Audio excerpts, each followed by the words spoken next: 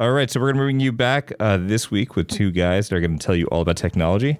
The fun thing about this group is that they are talking about tech, so everyone understands it.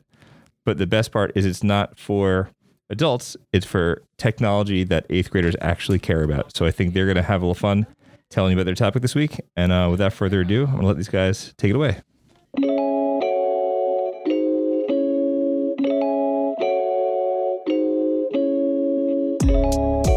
Welcome back to Tech Review but Simplified. This is episode 1 for November 17th, 2022. I'm Ethan, and I'm with my co-host Gauhar, and he's going to explain today's episode. Each week we cover the latest in tech products, but we make it simplified for everyone to understand. Today we're going to be talking about the NVIDIA 4000 series. We'll be talking about cost, performance, release dates, and some recent news about the product. Yeah, so actually the 4090,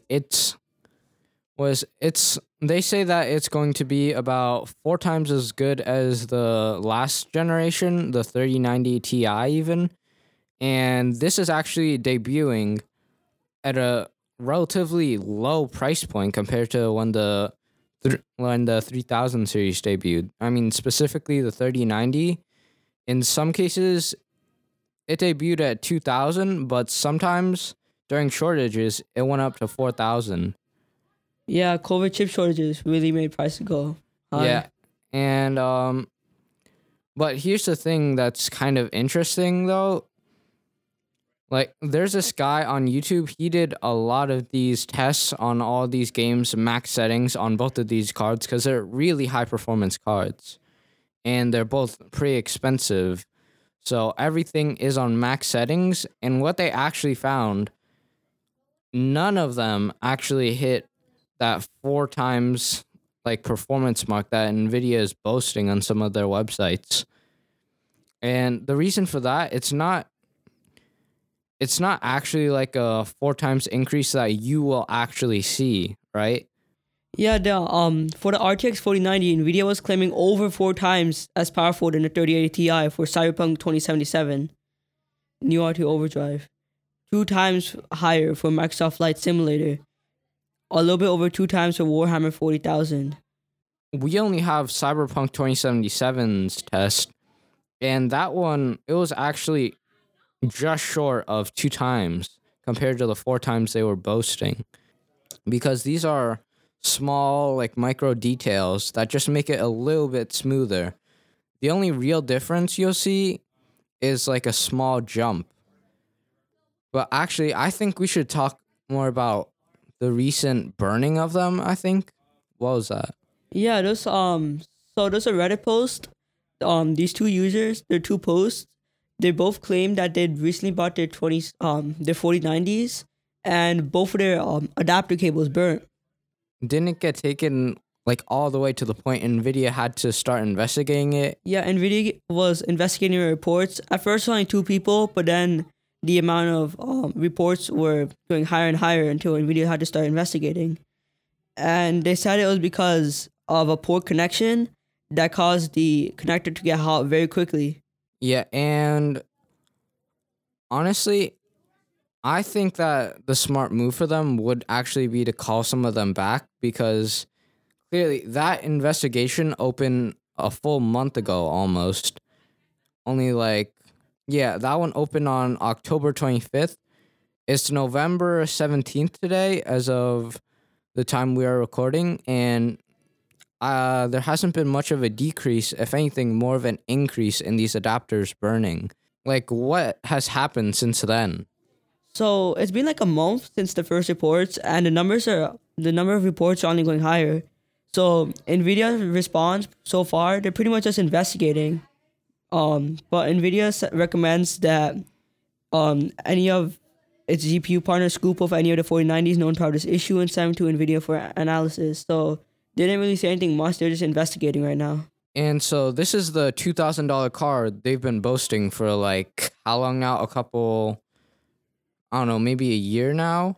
And I can't remember the last time NVIDIA had let something like this happen. The last time so many of these on factory release had so many issues. And it's not really just from their partners, right? It's also from their own founder cards, isn't it? Yeah. So what do you think about that?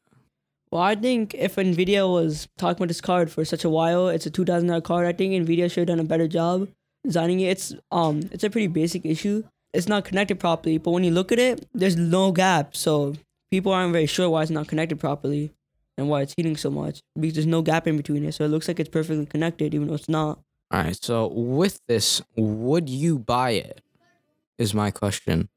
I mean, at the moment, I think I'm fine with what I already have. I'm using 3060 Ti. I mean, if you were like given the choice to upgrade and all of these, like, you could sell your 3060 and all of these issues were fixed, would you still buy? Is it worth the money though? Yeah, I guess I would, because it's a pretty big price drop from last year. Because during the chip shortages, prices were crazy, and this year it's a pretty big improvement. Yeah, you're talking about the 3090 Ti? Yeah, I'm talking about a 39 Ti. So it's a pretty big difference from last year. And even though it's not the 4 times as better than the 3090 and 3080 Ti that the Nvidia was saying it was going to be, it was still double, which is still a pretty big improvement. Yeah, and honestly, I think I might too. I mean, I have a 3070. It seems like a pretty big upgrade considering it's being compared to the 3090 Ti, which before this was a highest brand. This was considered the highest level graphics card you could buy, and it's putting up double the numbers for only, I don't know, compared to my card, it's only for about $500 more, I think, from when I originally bought it, because this was during the chip shortage I bought it. And honestly, I think it might be a lot better, but it would definitely be overkill. Especially for what I'm going to be using it for. All right, so even with that, I think as long as NVIDIA fixes all of these little issues here and there, I think it's a pretty great card, especially for the price compared to the 3090 Ti. But I think that's going to do it for today's episode on graphics card. We hope this gave you insight into technology that we like, and hopefully we're able to break it down for you so you could understand. So next week, when we're talking a little bit about the iPhone 14 and a lot of Apple's products that they released this year. And that's going to be it for me and Gauhar. We hope to see you guys next time.